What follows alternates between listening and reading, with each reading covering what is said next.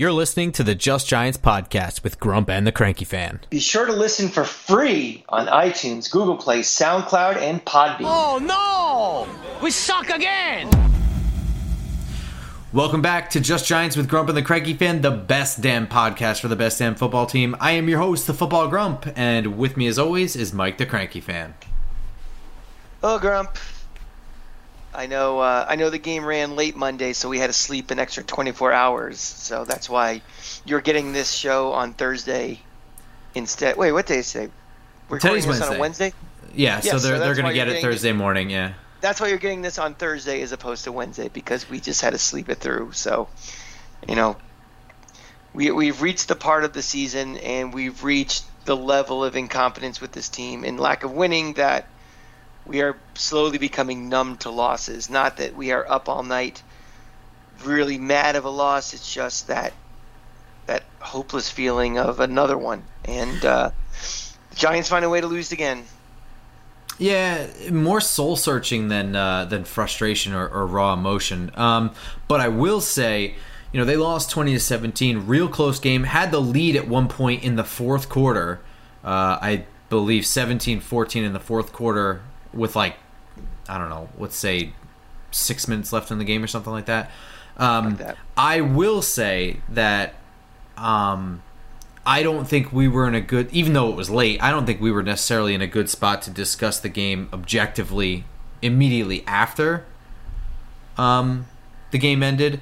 But I was prepared to do a complete ridiculous episode if they had won. I don't know if you were. I still had the Luigi mustache because I had that for the episode that we did, and then I went to bed like Sunday night right after I did all the editing for it, and then Monday I gotta wake up and go to work. I didn't have time, so I just rocked a mustache all day, and I was like, I'll keep it if we win this game. It was close. It'll never come off again. Yeah, you'll be like Raleigh Fingers, man. Just yeah, it just keeps going out. It just keeps getting longer. I mean, this one was brutal. This is a tough pill to swallow a little bit when you think about it. When you rewatch it, it's a tougher pill to swallow for me. Yeah, what it is, Grump, and you strip away all of the narratives of the game. You strip away the fact that the Giants are probably an average team at full strength, and with all the injuries, they're decimated. You strip away the fact that Kansas City, is the defending AFC champions and have the most, dynamic quarterback in the league, but they are struggling now. You strip away all of that. And I always say this, what's past is prologue. And at that moment, with 7 minutes left, it's a team in blue versus a team in red. And the team in blue is up by, was leading this game. So it's frustrating when you find a way to have losers lose, which we are certainly in a 10-year run of. But did I stay up all night and just being very upset about it? No. Unfortunately, once you take a step back from that moment in time of a team in red and a team in blue, and you look at the state of this franchise and how the losses keep mounting, that I'm getting numb to the losses, and that's not a good sign. That's not a sign that I'm giving up anything. I'm not gonna not watch anymore. But it's just, you get beaten down so much, and another loss is another loss, no matter how frustrating or heartbreaking it is. And that's unfortunately where I am right now. Yeah, I mean, that's kind of where I'm at. I don't know, because we previewed this game, and I was much more offended, annoyed, frustrated. That so many in the national stage, I understand, don't have the insight to the Giants, and they get the lazy reporting of just quick highlights of Daniel Jones tripping over his shoelaces or getting sack fumbled or something like that. We still call him a turnover machine, which that's not the case. Exactly, right? I understand that is the national, thing. The Chiefs aren't in our conference. They're not in our division. They're not close to us geographically. There's no reason for them to know inward details of our team because we're not good enough to be in the national spotlight or anything like that anyway. So I was frustrated that people who do this for a living or put a lot of effort into doing it for a hobby, I guess, completely looked over the Giants, didn't bother to do the research at all, and you could tell in their fake analysis. And I was like, still, even after all of that, like, knowing that the Chiefs aren't really that much better than us this year. I don't take away the fact that they are probably still AFC contenders. Like, their current run, I viewed it the same way the Panthers, right? The Panthers game, I said the same shit. I know they got off to a hot start, whatever, but they're on a 3-game losing streak, man. They are not figuring this out. There's a path here. And I noticed the same things with the Chiefs. I just understood that was a more uphill, sledding than a Panthers game. And so we still previewed this game like, I don't think it's going to be necessarily close. I had us as a 10-point loss, but I did think it would be close through the first half. Well, the difference between Carolina and New England and Kansas City is Carolina was pretty banged up. Absolutely, yeah. And Kansas City is just playing poorly. Now, whether that is a little complacency, a little, maybe a little exhaustion. I mean, this team has made deep runs in the playoffs the last couple of years, and you're in week 7 of a regular season where you're kind of maybe going through the motions a little bit. Their season is getting short rather quickly, and they better turn on the switch ASAP if they want to get back to the playoffs, much less defend their AFC championship. But again, they still have a lot more talent than we do. And I'm going to start with talent. Yeah, over I agree. Anything else, talent and depth. And I think at some point the light switch is going to go off for Kansas City, and they'll be fine. But the longer the season goes on, the more you're like, well, is it going to go on? There's other things happening. But that's not my problem. We don't do the Just Chiefs podcast. Good luck to them, and Godspeed. I'm not going to really think about them much more the rest of the year. The question is, the product that was on the field for them and the product on the field for us with 8 minutes left or 6 minutes left was a dead even game, and we snatched defeat from the jaws of victory like we do so many times. So let's start backwards with this game. I guess at the very end of the game, the timeout situation, right? So with like 2 minutes and 40 or so seconds on the clock, we have one timeout. It's 2nd down and goal, I think, for the Chiefs. And Joe Judge decides at that point to hold that last timeout until after the 2-minute warning. I'm legitimately asking, I'm not taking a strong stand on any side here, but I don't understand. And maybe you can explain it to me, or maybe I'm right. I don't know. I don't understand why you wouldn't take the timeout at 2 minutes and 40 seconds and leave them at 3rd and goal to run it down to the 2-minute warning then. You know what I mean? Yeah, I don't know. I mean, it's just different coaches have different philosophies, whether they want to, have those timeouts in your pocket or stop it immediately. I was actually even considering, I think I might have texted you, it's like, maybe just let them score. Because I think they're probably going to score anyway, so you might maybe just, maximize your time, maximize your timeouts, and see what you can do. Now, I see. Look, I think that's a legitimate strategy, but I think that's when you have the opposite situation that the Giants have. Monday night, the Giants' defense was on fire. The Giants' offense, while they did score 17 points, 2 touchdowns for Daniel Jones throwing the ball, they didn't, first of all, were definitely not consistent. And second of all, they were moving the ball kind of, sort of, there was a lot of like penalties and things helping out the offense, which, I'm not their problem but they were, several times going backwards, and then punting, and then 2 touchdown drives and, so when your offense is the sputtering side, I don't let them score. I want, play to your strength. Your defense is your strength right now. Try and stop them. But I think that's a legit strategy. What you said. I was just thinking about probabilities and like, what is the probability that we're going to hold them from scoring? I get it. And I understand. I thought it was pretty low. So something, if they're going to do it, let them do it. Let's have as much time and much opportunity, the other way. So that was my thing. But I thought about that for a little bit. I think I even texted you about that. And I was like, well, let's let it play out and see what does happen. But, you know, these are the moments, you know, the most important moments for a coach are, you know, end of game, clock management, these things. And stop us if you've heard this conversation before. And stop us if you heard us with previous coaches as well. I mean, True. I remember that Atlanta game, that Monday night game, or Sunday night game. Was it Sunday or Monday? Went to Atlanta. I think it was Monday. It was, yeah, that's right. We had the Chick-fil-A there, so it was Monday.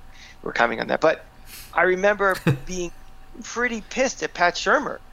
Like the same type of situation of like just the crazy use of timeouts. And, you know, I don't know if this is something where, you know, these are young coaches and first-time head coaches that are trying to learn on the job with this. But this to me seems kind of like coaching 101. And isn't that why you have, you know, assistant coaches and coordinators and specialists on your staff? They're kind of, you know, if you are trying to micromanage a team and all these things you have to think about, someone should be dedicated to clock management and things. And I don't understand. And then, you know, I know he gave this ridiculous thing about the headphones was causing also, which just seems like a ridiculous excuse. You know, here's the thing about that. I don't really want to comment on it because I don't really understand the nuances of the communication systems in the NFL. So I am not educated enough to take a strong stance on whether that's smart or dumb. What I can talk about is optics, and it sounded and looked stupid to say.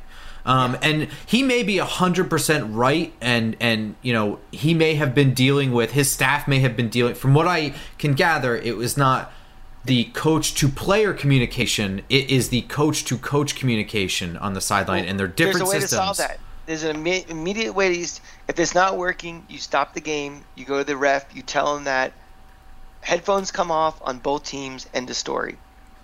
So if he's having an issue with this the entire game, he's at a disadvantage because he can't communicate with his coaches, and he's at a competitive disadvantage because the other team still can. That's just stupid. I mean, if that's what he says as an excuse, if he doesn't understand what the rules are.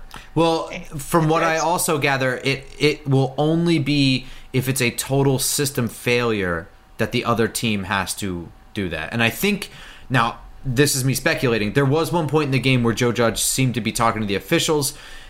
Nobody really seemed to understand why. It happened like kind of after a penalty of some kind, and I don't remember which one it was, but everybody was in agreement that the penalty was obvious, so it didn't seem like he was arguing about that. He did have his headset off and in his hand.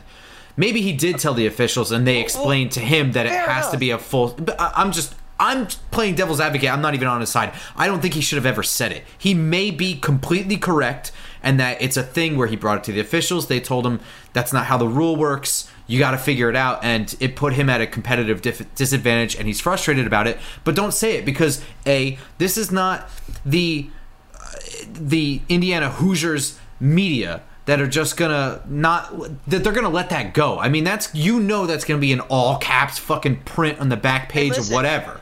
Hey, listen, media has changed over the years because I'm dealing with the same optics problem with my head coach at University of Florida, where it used to be 20, 30, 40 years ago that the hometown, you know, newspaper guy protected the program and, you know, made the head coach and the team kind of like, you know, up here in the clouds and in the heavens, never saying a bad word. You know, now when Dan Mullen says something stupid, and which happens on a nightly basis lately, he gets destroyed by the local media. Never mind the national media, who's, you know, circling the the pool, you know, sniffing out blood. So there is no more protecting of your coach and your team by the locals, no matter how small a town is or something is. When you get to a place as major as New York, where it's so cutthroat trying to, you know, break a story, that's the worst thing. So he's going to learn very quickly that saying optics are extremely important, and keeping the fan base on your side, especially when this team is 2-6, especially with all the noise about Dave Gettleman and his future and wasted picks and injuries and, you know, Mara. Think twice before you speak, because you're not helping yourself. I'm a fan of a lot of the things Joe Judge does still. You know, I think it's if you picked any head coach in the NFL, Bill Belichick included, I can find something about them that I think they don't do very well. So when I nitpick, and I don't think this is nitpicking, I these are legit criticisms. I have a problem with Joe Judge's time management. I think at this point I can say that definitively. I think I have a problem with him being as conservative as he is. I think that's another thing. But one thing I never had a problem with him from day one, the thing I thought he was probably the best at was communicating to the media. I really think that he's probably handled the New York media better than most coaches that have been here in the last couple cycles. I mean, Ben McAdoo's probably the worst by far. Pat Shurmur wasn't great. Tom Coughlin had his moments. The media and him kind of grew around. Yeah, but prior to winning a Super Bowl, he was not, a big. He was not popular with the media, and then even following the 2011 Super Bowl run, those waning years, 2012 through 2015, he had his moments then too.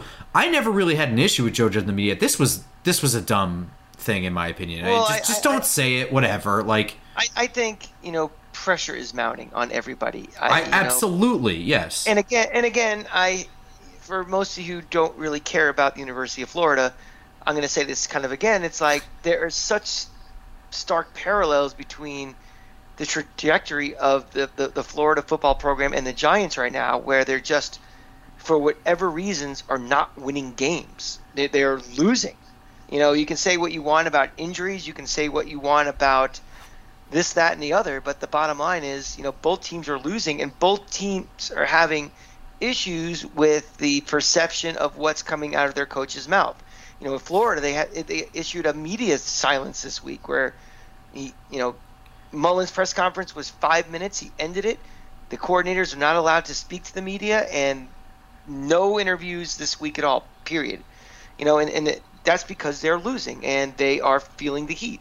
They don't want the outside noise. And the Giants, Joe Judge, Graham, Garrett, they all know. What do you think? They don't have Twitter?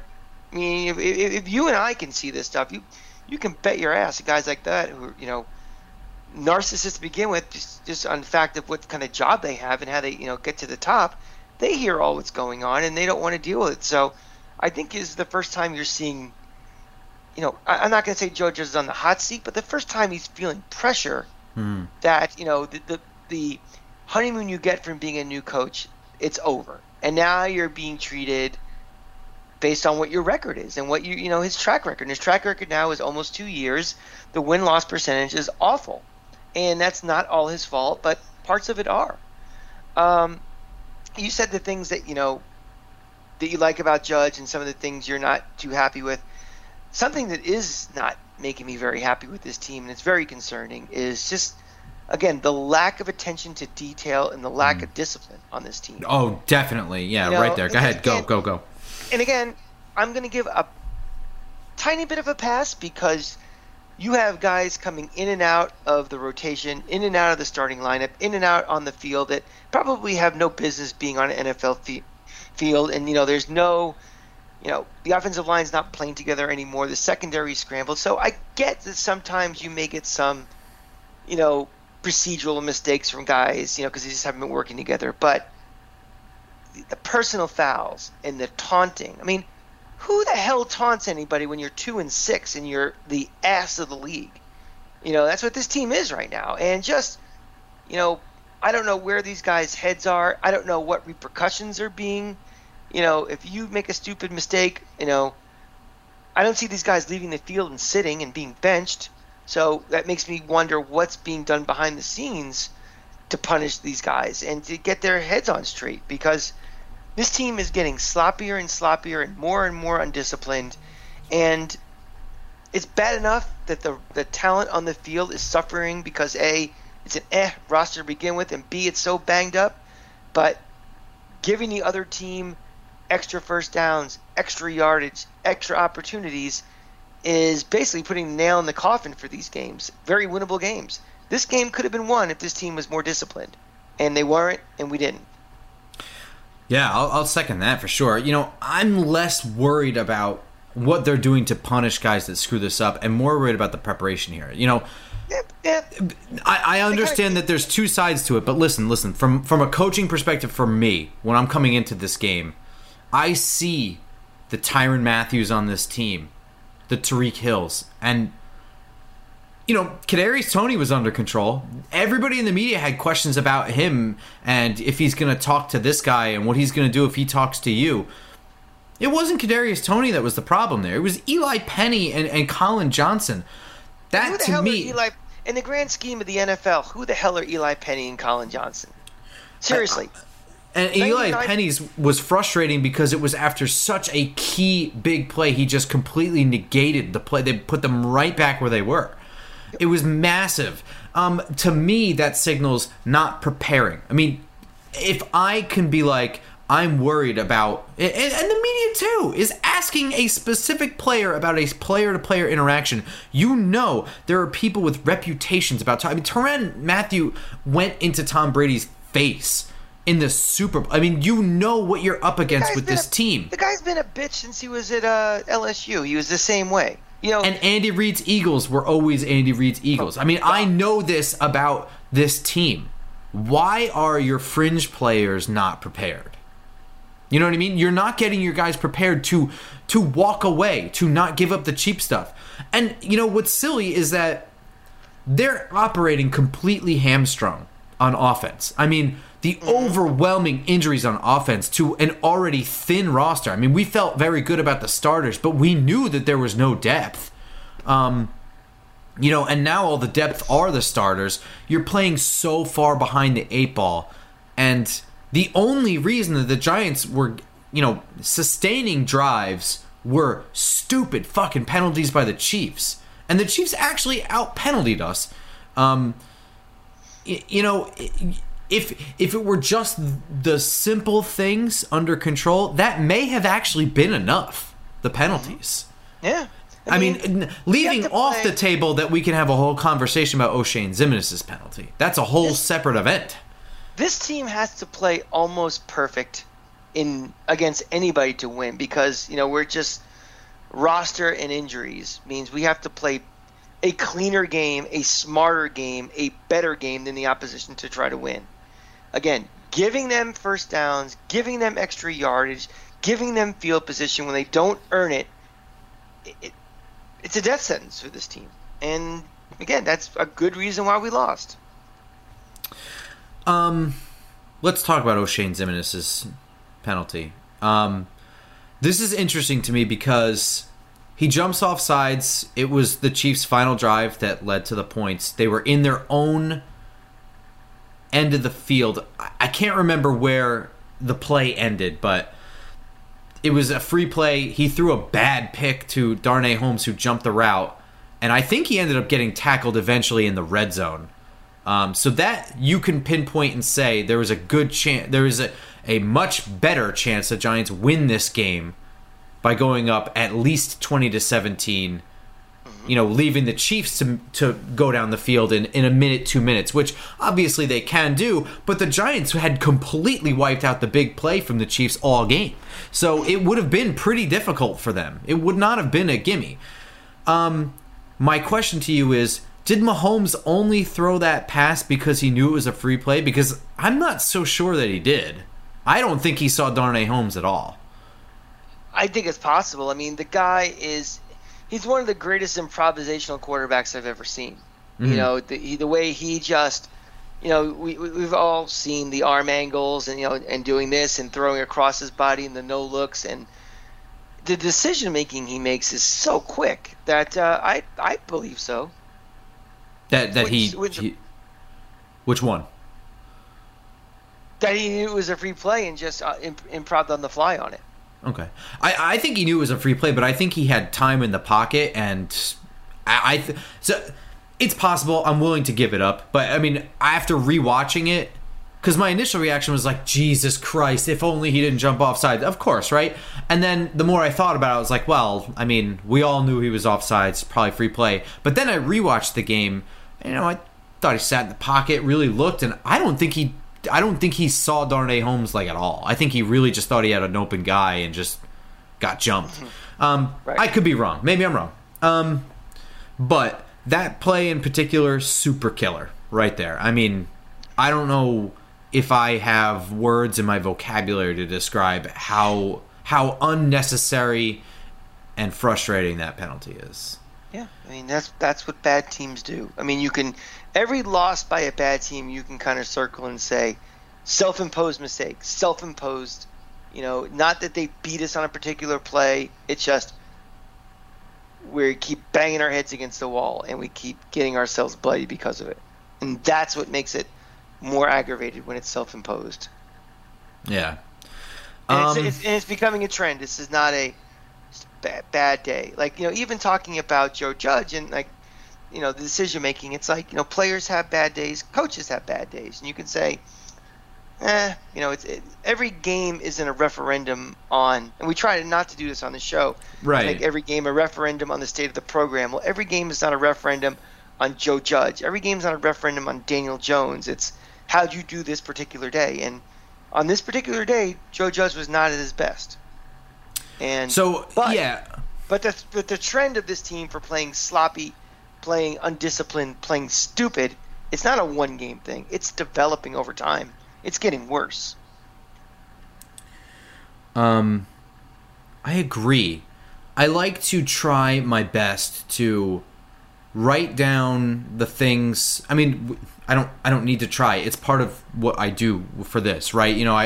We write down our stars and farts, and maybe I didn't announce that Joe Judge's clock management, no Shane Zimmerman were my farts for this episode. But, I do this specifically when I say Joe Judge's clock management. I don't just write Joe Judge. And the reason why is because I don't view anybody in their entirety by their accomplishments and their mistakes individually, the things that they do. Because there's ways to grade a person beyond the one aspect of their job. And that way I can kind of tally along how many times Joe Judge's clock management comes up for me. And then I can get a better picture of where we are. And that way it's not... I don't have to do the caveat of... I mentioned Joe Judge in the Chiefs game, but I mean the Chiefs, did I really expect them to win? Blah, blah, blah, blah, blah. And that's a fair argument because my initial thought was, this is another game, but I totally thought they were going to lose by at least 10. I thought the second half would get away from them. But that doesn't excuse his clock management. And that way I can still point to his clock management and say, this is a problem. This is a real problem that in real terms of this game, we fucked up. Yeah, and I say this all the time. I say it on Twitter all the time. I say it to you, Grump, all the time. I say it to my wife all the time. What's past is prologue. What happened up to a certain point is irrelevant. Something where, there's a bad call at the end of a game. And, my dad, he always does this. He gives me he shouldn't have been there in the first place in this situation. That doesn't matter. They were in this situation. And then the bad call happened or something. So... that's kind of like what this game was. It doesn't matter how good the Chiefs are or if they're slumping or not or what the Giants' story is. At that moment, when we're, 3 minutes left and it's a tight game, all of that stuff is nonsense. It doesn't matter. It's how do you execute? How do you play call? How do you handle your timeouts? How do you block? How do you throw a pass? How do you complete a catch? Do you keep your feet in bound? Do you hit the extra point? Does the kick get shanked? All that stuff is nothing to do with what happened for the first 55 minutes. And this team finds ways in that final 5 minutes or in those critical spots. So it is a one play screws you, no matter what happened before. And it's just, maybe it's just because, the season's getting away from it. And now there's this feeling of, they're not winning. They're not making the playoffs. And they can see January and the end of the year already, which would be horrible since it's November 3rd. I don't know. That's culture, and that falls on two people, two groups, the coaching staff and the captains / leaders of this team. Can't blame all this on just the coaches to say there has to be some sort of self policing within that locker room by peers. I know. A few of the captains are on IR and they're not, with the team is, often like a guy like Gates or someone. But somebody has to hold this team accountable from within their own ranks, and I just don't see that right now. That's a problem. Yeah, I mean, there's a couple guys. I think like maybe Logan Ryan. I think Jabril Peppers. Like you mentioned some guys on IR. He's not in the locker room anymore. Yeah, no, I mean that's fair. I don't know that Daniel Jones is that guy. I think he's probably closer to the Eli Manning guy, where he holds guys accountable, but not on that what you consider a typical leader way of being very vocal and involved with everybody. You don't have to be vocal. I mean, you don't have to have the the fire and brimstone speech. Not everyone's a Michael Strahan, but being a captain and being a leader means you are the leader of men. And I don't know. I'm not in that locker room. I haven't really read any stories from any insiders about what's going on in that locker room right now. But it just seems like there aren't a lot of leaders leading this team, and self-policing and self-discipline, and it's showing on the field.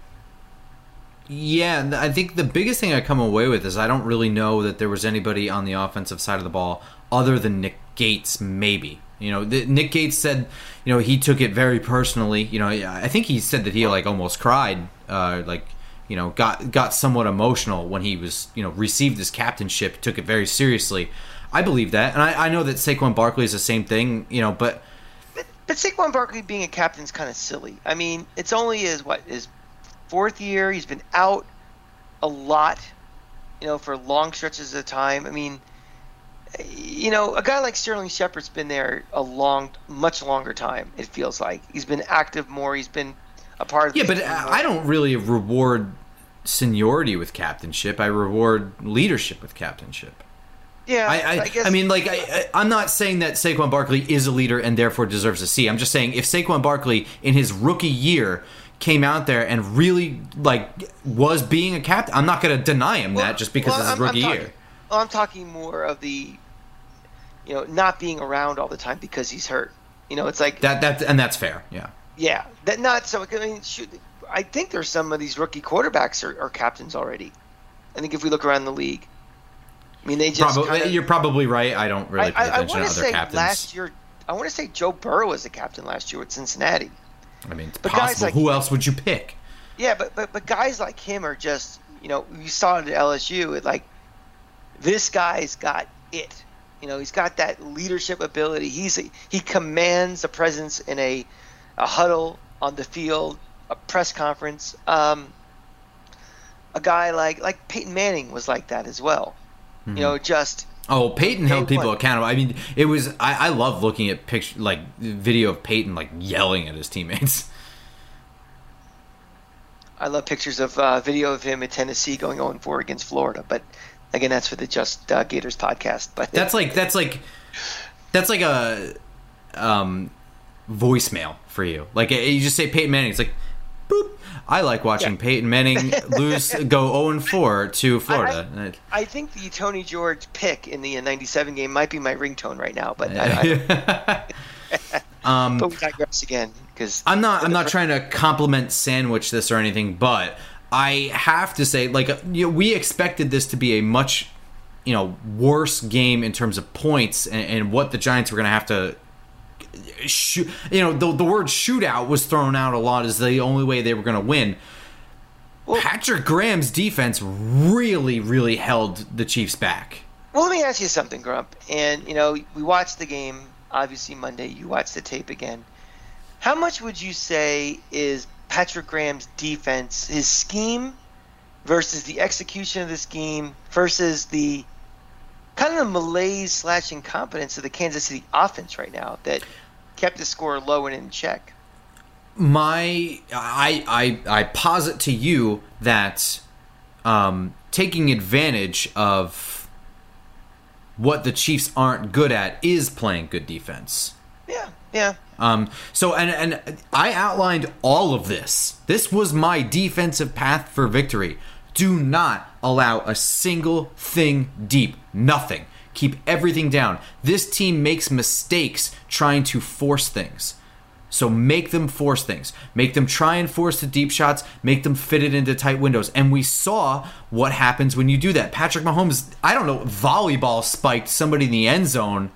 And then, we got a pop-up interception, Julian Love, by playing for Jabril Peppers. You know what I mean? Coming in there and making a pick. You saw all sorts of these crazy arm angles. Yeah, sometimes they're completions. Sometimes he's off. Sometimes he's just missing his guys. Travis Kelce deep too. Yeah, but because they weren't open. I mean, he wasn't missing open guys deep. They allowed nothing deep. This was in my opinion, my humble opinion is it was my opinion to begin with.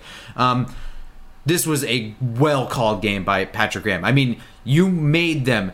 Tyreek Hill had under 100 yards on 12 catches. Yeah. I mean, they really kept everything short. If you told me Travis Kelce left this game on the first drive, I'd believe you looking at a stat line. And then even so, it didn't feel like they had 1,000 first downs either. No, they were struggling, man. What was the time possession breakdown? Because you would think if you're doing a bend don't break like we're talking about, they would have just been marching down the field slowly but surely. We couldn't get them in the end zone, and then you look up and it's 42 to 18 for time possession, but it didn't feel like that's the way it was. I mean, it was 35-25. All right. I mean, that's the fringe upper limit of not being lopsided. You also have to understand, the first quarter was almost entirely Kansas City's opening drive because after 2 plays, we gave it right back up, and then they, scored a touchdown. So, the whole first quarter was Kansas City drive. Right. And that's not an excuse, but I mean, the game didn't really reflect that kind of breakdown, in my opinion. But what I will say is when the Giants moved the ball, they had the big chunk plays, they had penalties adding on to chunk plays. The Devontae Booker had that. Oh my God. Did we figure out how to run checkdowns and screens? Finally? Right? I mean, we finally figured out the timing of when to release on a block and turn around for the pass so that you don't already have guys screaming down on you. It seems like we finally figured out some timing stuff. But we had that Booker big play, and then I think there was a roughing the passer on top of it. And then the other one was the launch to John Ross, which I'm going to jump on my second. Maybe he's a star, maybe he's an honorable mention. Is John Ross the most underrated free agent signing we've had this offseason since everybody else hasn't really panned out yet? Maybe Adoree Jackson has. I would say Adoree Jackson's. I mean, he's had, the highlights, the highs have been very high with John Ross. They've been highlight film type plays. We're not getting much the consistency, and I'd still consider him our third receiver, even with all the injuries right now. Yeah, but see, the way I view it is that John Ross was signed to do just that. And we kind of looked at it like, well, if he can do just that, it's a home run, but he's got a lot of drops. But he hasn't, the dropsies haven't killed us yet. He's been a little hampered by a hammy. There's that too, but his drops haven't been as bad as some other people on this team who've been with this team for a while. Yeah. So, but to me, if you told me, if we can get John Ross on a bomb in this game, that'll definitely help. Absolutely. If we can hit John Ross on a bomb in this game, that's instrumental. And hit him twice on 2 plays there. Even if something, he just, now that he's caught a couple, he puts a little bit of the fear of God into you, because now you can even, take a shot once or twice a game, or the defense will be prepared for you to take that shot, even if they're not. Plays like that to me are always setting up other things later in the game, and if you don't connect on that bomb early in the game, they're thinking about it, and you loosen up the defense a little bit for other things that may happen. So when we don't have a guy like him who can stretch the field and you're taking a shot, you're going to see safeties creeping in more. You're going to see more of this. But when he's on the field and they can see now there's been a couple of completions he's had, big-time ones, you have to have him in the back of your mind, and that changes a lot of things for how you can game plan offensively. I actually think that the reverse is true. I mean, you get a couple of bombs with him. Like that play, first of all, completely mugged and still got the catch. That is some Steve Spagnuolo defense if I've ever seen it. But something that's the league now. It's like, take more shots, because I agree. You're almost as likely to get the PI than you are the completion. So it's like there's 3 possible outcomes, and the offense gets 2 of the 3 on those plays. Yeah. I think getting those bombs allows the comeback routes to work, because now, with John Ross's speed, and by the way, I really like the idea of collecting Kadarius Toney's speed, Darius Slayton's speed, John Ross's speed, and Dante Pettis' speed ain't so bad either. And CJ Board's speed isn't that bad either. I like the idea of collecting a lot of speed on the outside. It feels like we didn't have speed for a bit. Yeah.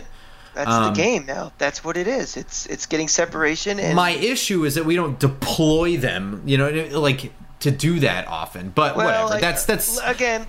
Let's be a little fair now. It's like we don't have the. I get it. Yeah. No, I get it. In a perfect universe, I think things are different. And again, I think I texted to you, or I might have tweeted during the game. It's somebody's complaining about Garrett. It's like. Is this really the Garrett offense? Is this really what he's trying to do? How much is he being hampered by the personnel that he has to deploy as opposed to what in a perfect universe he could do? And it's not just, one guy is out. It's, 3/5 of the offensive line.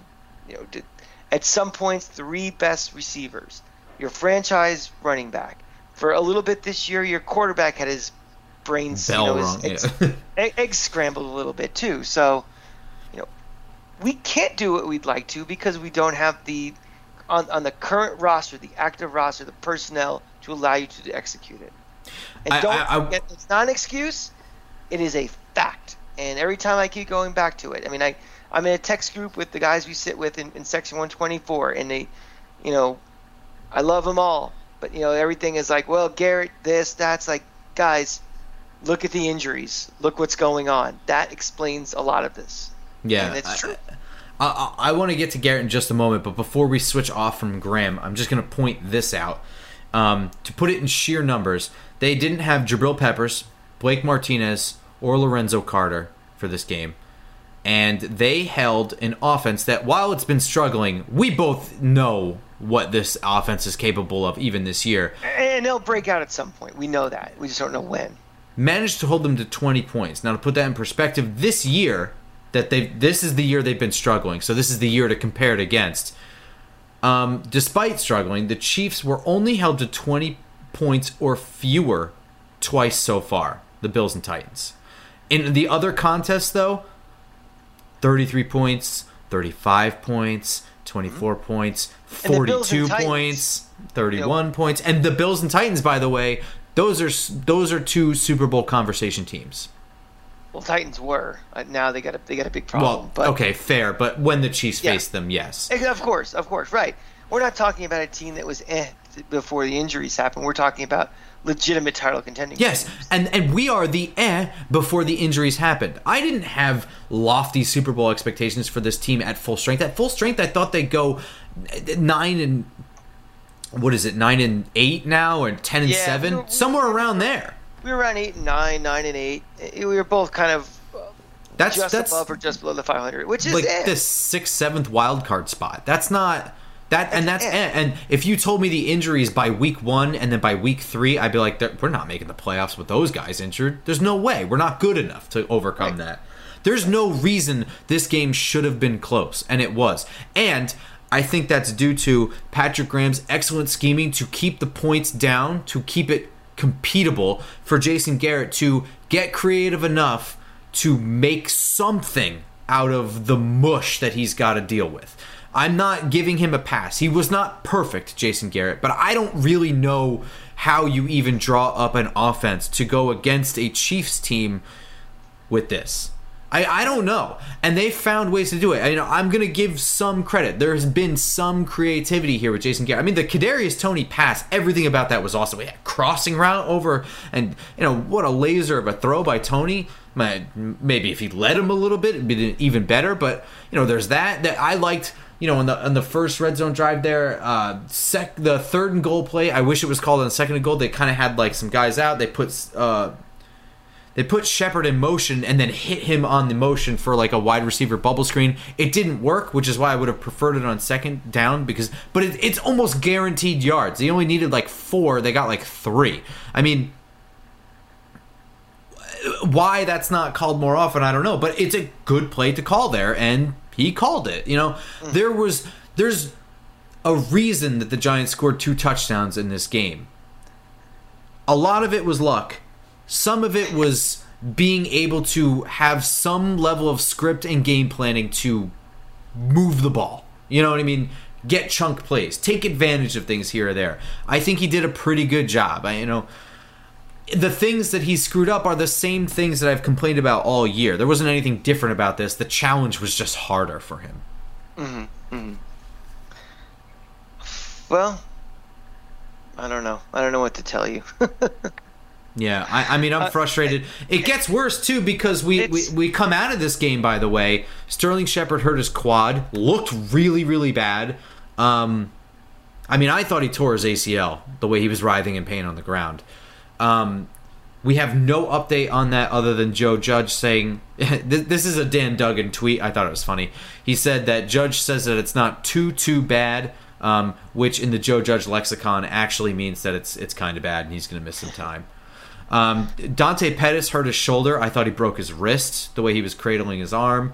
Kadarius Toney lacerated his thumb. He's probably fine. Gonna have to maybe have apparently it's a severe laceration, or at least severe enough to take him off the. I don't know if he could catch real well after that. Digging deeper and deeper into the wide receiver depth, and now we're getting into Joe the Plumber playing soon. It's getting that bad. Yeah, and we learned today, Thursday, that we have some close contact COVID guys. Running back coach Burton Burns is tested positive. I believe he actually is positive, which means Saquon Barkley tested positive. I believe he needs to retest negative twice in 24 hours or something like that. It's not believed that him, Skura, or Xavier McKinney actually have it. I don't think they're not exhibiting any symptoms. I think they just tested positive also. They'll be retested. So we'll see. I wasn't real optimistic that Barkley was going to play this week anyway. So, something that's pretty amazing. We're talking 16, 17 months after the this pandemic hit, and these guys are still getting swabbed on a daily basis for the test. I mean, most of us have either been vaccinated or, the need for testing isn't what it was in the beginning of this. And, we all remember what it felt like. And these guys are still on a daily basis getting it. And, whew. Sorry for the sidebar, but just the thought of getting the swabbing every day. The nose treatment. Crazy. Yeah. Couple of things I wanted to bring up just in my random notes. And it's a little bit about the Monday night experience. 2 things. Okay. Did you watch the game with the Manning cast, or did you watch the regular broadcast? Regular broadcast for me. Regular broadcast. I don't like the Monday night crew, so I don't either. But I need to focus. The Manning thing is too distracting. And that's why I was going to ask, because I started with the Manning cast and I quickly switched over because it's if the game I'm not don't care that much about, I think it's great. But again, you're right. When I need information, but then as soon as they go to the Jon Stewarts in the world, which I don't understand for 30 years why anybody thinks he's funny to begin with, but you just completely get distracted, and so I had to go back to the other guys. And my second question for you is, what do you think about Louis Riddick? I think he's actually stupid. I think he's a smart guy, but he is ready to just say things at the risk of sounding dumb. I was actually getting frustrated on the opening drive for the Chiefs. I just bloviated on Patrick Graham on how great of a game he called and how he's held them to 20 points, one of 3 teams to hold them to 20 points or less this year. The opening drive, I heard them say, I'm not seeing the Giants get any pass rush. If you watch that friggin' drive, Patrick Mahomes is getting rid of the ball in literally 2 seconds. They were all screens and short passes. He didn't throw anything deep. So what pass rush were you expecting? Did you have that written down ready to say? Because I have no idea what you expect of any pass rush in the league. Von Miller isn't interrupting 1 second passes. They're screen passes, bro. You can say generally that the defense isn't doing well because they were moving down the field. Fine. But if you want to focus on the pass rush, you have to at least say, well, they're not getting home kind of because they're getting the ball out quick. That's not just an important factor. It's 99% factor. Louis Riddick, I mean, he's like a hooker waiting for Fleet Week to come in. He's so desperate to sell himself to become a GM. I mean, it's insane. He even referenced something he said as scout language or something at one point. He is extremely bitter he didn't get the Giants job, and he's had a chip on his shoulder ever since he got into the Monday Night Booth about the Giants. He never has a good word to say about him. I think part of it is because of that, and I just think I just think he's that smart, and maybe it's because he's just trying to create better TV content or trying to make a name for himself or whatever. But he was saying some things like, how come in a goal line situation, where's Evan Ingram? Why isn't he on the field? And literally half a second later, Evan Ingram catches a touchdown pass. It's like you just sound like an asshole. And he's I mean, if Gettleman decides to retire or they fire him or whatever, of course you're going to hear on who should be on the short list for the next GM, and his name's going to be on there, and there's no reason to. I mean, the guy, he's just another one of these talking heads. It's just people just assume he's smart because people tell you that he's smart. But just listen to a broadcast, and you come away very unimpressed. I mean, I find everyone on that broadcast pretty unimpressive. I mean, we have guys circling the wrong players, saying things that don't make any sense. I think it's interesting that the Name in Sports network is the worst at NFL coverage. And then when he does us, I remember he circled somebody with the huge pass rush. Oh, wait a minute, I circled the wrong guy. He was on the wrong side of the line. And okay, mistakes happen. And the best, Chris Collinsworth will make that mistake from time to time. And I think him and Tony Romo are some of the best at analyzing in real time. But I mean, you notice a trend. You know what I mean? Just like we noticed a trend with Troy Aikman saying absolutely nothing. You notice a trend with ESPN saying nothing. First of all, the broadcast drives me crazy because, I don't see any reason why in football, when you're not playing up-tempo, why you can't give me a replay after every single play. It's a very stop-and-go game. It's not soccer. I don't need and I understand this is for the national audience, but I don't need after every play a big giant graphic about whatever and stats and can I watch the game I'm trying to watch? And you mentioned soccer. If you watch a Premier League broadcast or something, if there's a shot or something, a shot on goal or an offsides, they can go to the replay within seconds. Mm-hmm. It's amazing how fast they can go back and replay it again. It's so much faster than American football or something. So the technology is there that they can do something like that. The other thing that bothers me about their broadcast is that Riddick and Greasy sound exactly the same. They do. I thought that was just me. No, it's just it's Tweedledee and Tweedledum, and I can't tell which one is which. And Levy doesn't have that voice. I mean, he's a better hockey guy than he is for football, but you need a voice. You need I can't stand Chris Fowler on college football because he doesn't have that voice, and the voice. For everybody who criticizes Joe Buck, he has that. He has the voice. I think Kevin Burkhardt has the voice. Burkhardt has the voice. I don't know that he has anything else. I mean, he's all right. Jim Nantz has the voice. Pat Summerall had the voice. Vince Scully has the voice. Kevin Harlan. They sound like Dick Enberg from back in the day. Guys, when you hear their voice, it's a big game because they're doing the big game, and it just is a memorable, timbre to their voice and inflection, and they get it. Timbre. It's pronounced timbre. Or timber. Maybe they've been, inhaling a bunch of wood. I don't know. But, with these guys, they just, Levy is not a football guy. It distracts because it makes Monday Night Football seem less and less important by the lack of quality announcers. Now, I'm not watching Monday Night Football specifically for an announcer, but I want them to be up to the task of what they're doing. Monday night, there's better games now on Sunday night. I get it. The Thursday night games are getting better, but, when you think about it when you're a kid, Monday night is the big night. And I remember putting on games that had nothing to do with anything. It was I want to see John Elway on Monday Night Football. You know what I mean? Sure. I remember that. I think the formula is right. I like the idea that they have, or they fucked it up because they haven't casted it right, but the idea of having the Manning cast to bring in an audience that has no interest in the game itself and its result.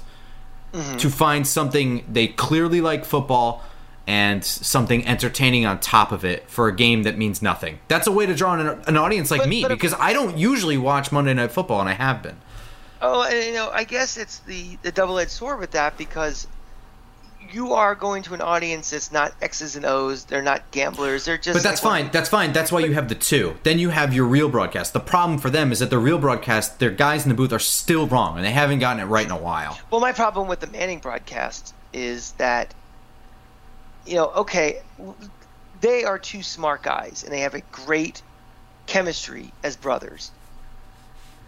And this is a Disney thing that goes from Good Morning America to ABC to ESPN to everything. It's bringing in people that have nothing to do with what you're watching to promote other shit in their, in their universe. They're exactly. I don't need to hear Jon Stewart for anything. Why is he on this broadcast? Charles Barkley, zero interest in what his football takes are. Why is he on there? It's just they have this thing where if I just throw the kitchen sink at you, you'll be interested and you'll want to watch. And it's distracting. I turned it off. Okay, again, it's a Giant game, and I need to know more information about what I'm watching, but I don't need to hear, again, like a Jon Stewart or a singer or something stupid. They just get in their own way. I agree 100% with that. Like, especially when you're plugging your own shit. It's like Disney owns half the universe, so they bring on somebody to plug something on whatever network. That's really annoying. I make exceptions for famous people that are entertaining and interesting, that actually are knowledgeable about the sport, and they exist. They exist. I didn't watch the Manning cast for this one, so I don't know what Jon Stewart said or didn't said. I think it's possible that. I don't blame you. Joke, and I aborted. I get it. But if Jon Stewart went on there and he was like, I really don't know about this, I don't know how I feel about Joe Judge, but and he had some kind of level of insight, like he's interested in this team or this game, or maybe he's a Chiefs fan. He's from New Jersey. I assume he's a Giants fan. For that, who's a civilian, not like a sports, not a reporter, not an analyst, or anything, but he's a regular. The actor, John Hamm. Yeah. But he's not part of sports, but he knows enough that to what your point is, to ask insightful questions or kind of. But even if he's not, he might have something to add. You know what I mean? Like to the act, like, and also be entertaining on the side, and that's totally cool. I'm into that for every game that has nothing to do with the Giants, because remember, you have to understand, ESPN knows that there's people who are like, I'm watching one Monday night game this year. It's the one we're playing in, and that's that. You know who that is? That's me, because I hate their broadcast. But you're not watching the Manning broadcast for that. This is something. But I am for all the other games, because I actually do find it interesting. I have well, at least portions of it, at least, and that's what they're aiming for. They got me from nothing to something, right? Yeah. So I would go and I'll watch the Manning broadcast. Usually the first quarter is the strongest quarter. Yeah, I and agree then with that. all of a sudden, if Jimmy Buffett's in the studio or on the air, it's like, well, I'm out, and I'll go back to the other guys. So my interest kind of wanes the longer it goes. I think it's not going to last. I think part of the problem is that they had the right idea, but they had like no oversight, and so they've had flubs, with Marshawn Lynch and things like that. And to your credit, if Jon Stewart said nothing and he just plugged his thing and was kind of useless on the air, then that's a flub too. I mean, people see through that shit. So, I think because they didn't handle it completely right from the beginning, it might end up going. Especially since Eli Manning is kind of in demand. I'm sure Peyton Manning is also in demand to do other things. Well, remember, this is Peyton Manning's production company does this. Oh, did not know that. He sold this idea to ESPN. He owns that show. Oh shit! So that's pretty cool. He gets to do Monday night without having to go through the grind of traveling 17 weeks. Like, Louis Riddick is on the road 17 weeks in a row to, all over the country. Peyton and Eli get to do it from their basements. Yeah. That's And pretty cool. because they're kind of just ripping on the game, they don't have to put in the hours and hours and hours of work that, Riddick does, or probably should be doing because he screws things up a lot. But, it's a full-time job being an analyst. I remember one time I was on a plane going to Minneapolis for a Rays game, and Kenny Albert was sitting across from us on the plane. And he had done something the night before, and he was, he had this binder like this big. He spent that entire flight prepping for the Rays game. Now, I doubt he knows Rays Twins like he does Yankees Red Sox, but he has to be, and he always sounds professional. It's not him just being a genius and just knowing who the second baseman is for the Twins. It's him preparing. But that's the type of broadcast he does. He's a play-by-play guy who's going to give you X's and O's and give you analysis and stuff. Peyton and Eli are just kind of, like I said, they're riffing. They're commenting just purely on what they're seeing in front of them. Yeah, and honestly, I find that more insightful. I don't really want them to do research on guys and tell me things I can just Google. Like, I want to know what their thoughts are in-game reacting to the situation. I want to know what if there's downtime, I want to know what, personal stories they have that they can give insight to, like on the field shit, in the huddle stuff, you know what I mean? That's interesting to me. I don't want them to be Kenny Albert, No. So I think it's brilliant. Yeah. All right, I'm gonna call this one. We'll be back, Friday for our preview game for the Raiders, 1:00 at MetLife. In the meantime, follow us on Twitter. I'm at @football_grump. He's at the Cranky Fan. The show is at Just Giants Pod. And tell your friends. So we will see you guys tomorrow, I guess. All right. We'll see you on Friday. Yeah, tomorrow. Yeah. All right. Go Giants. Go Giants.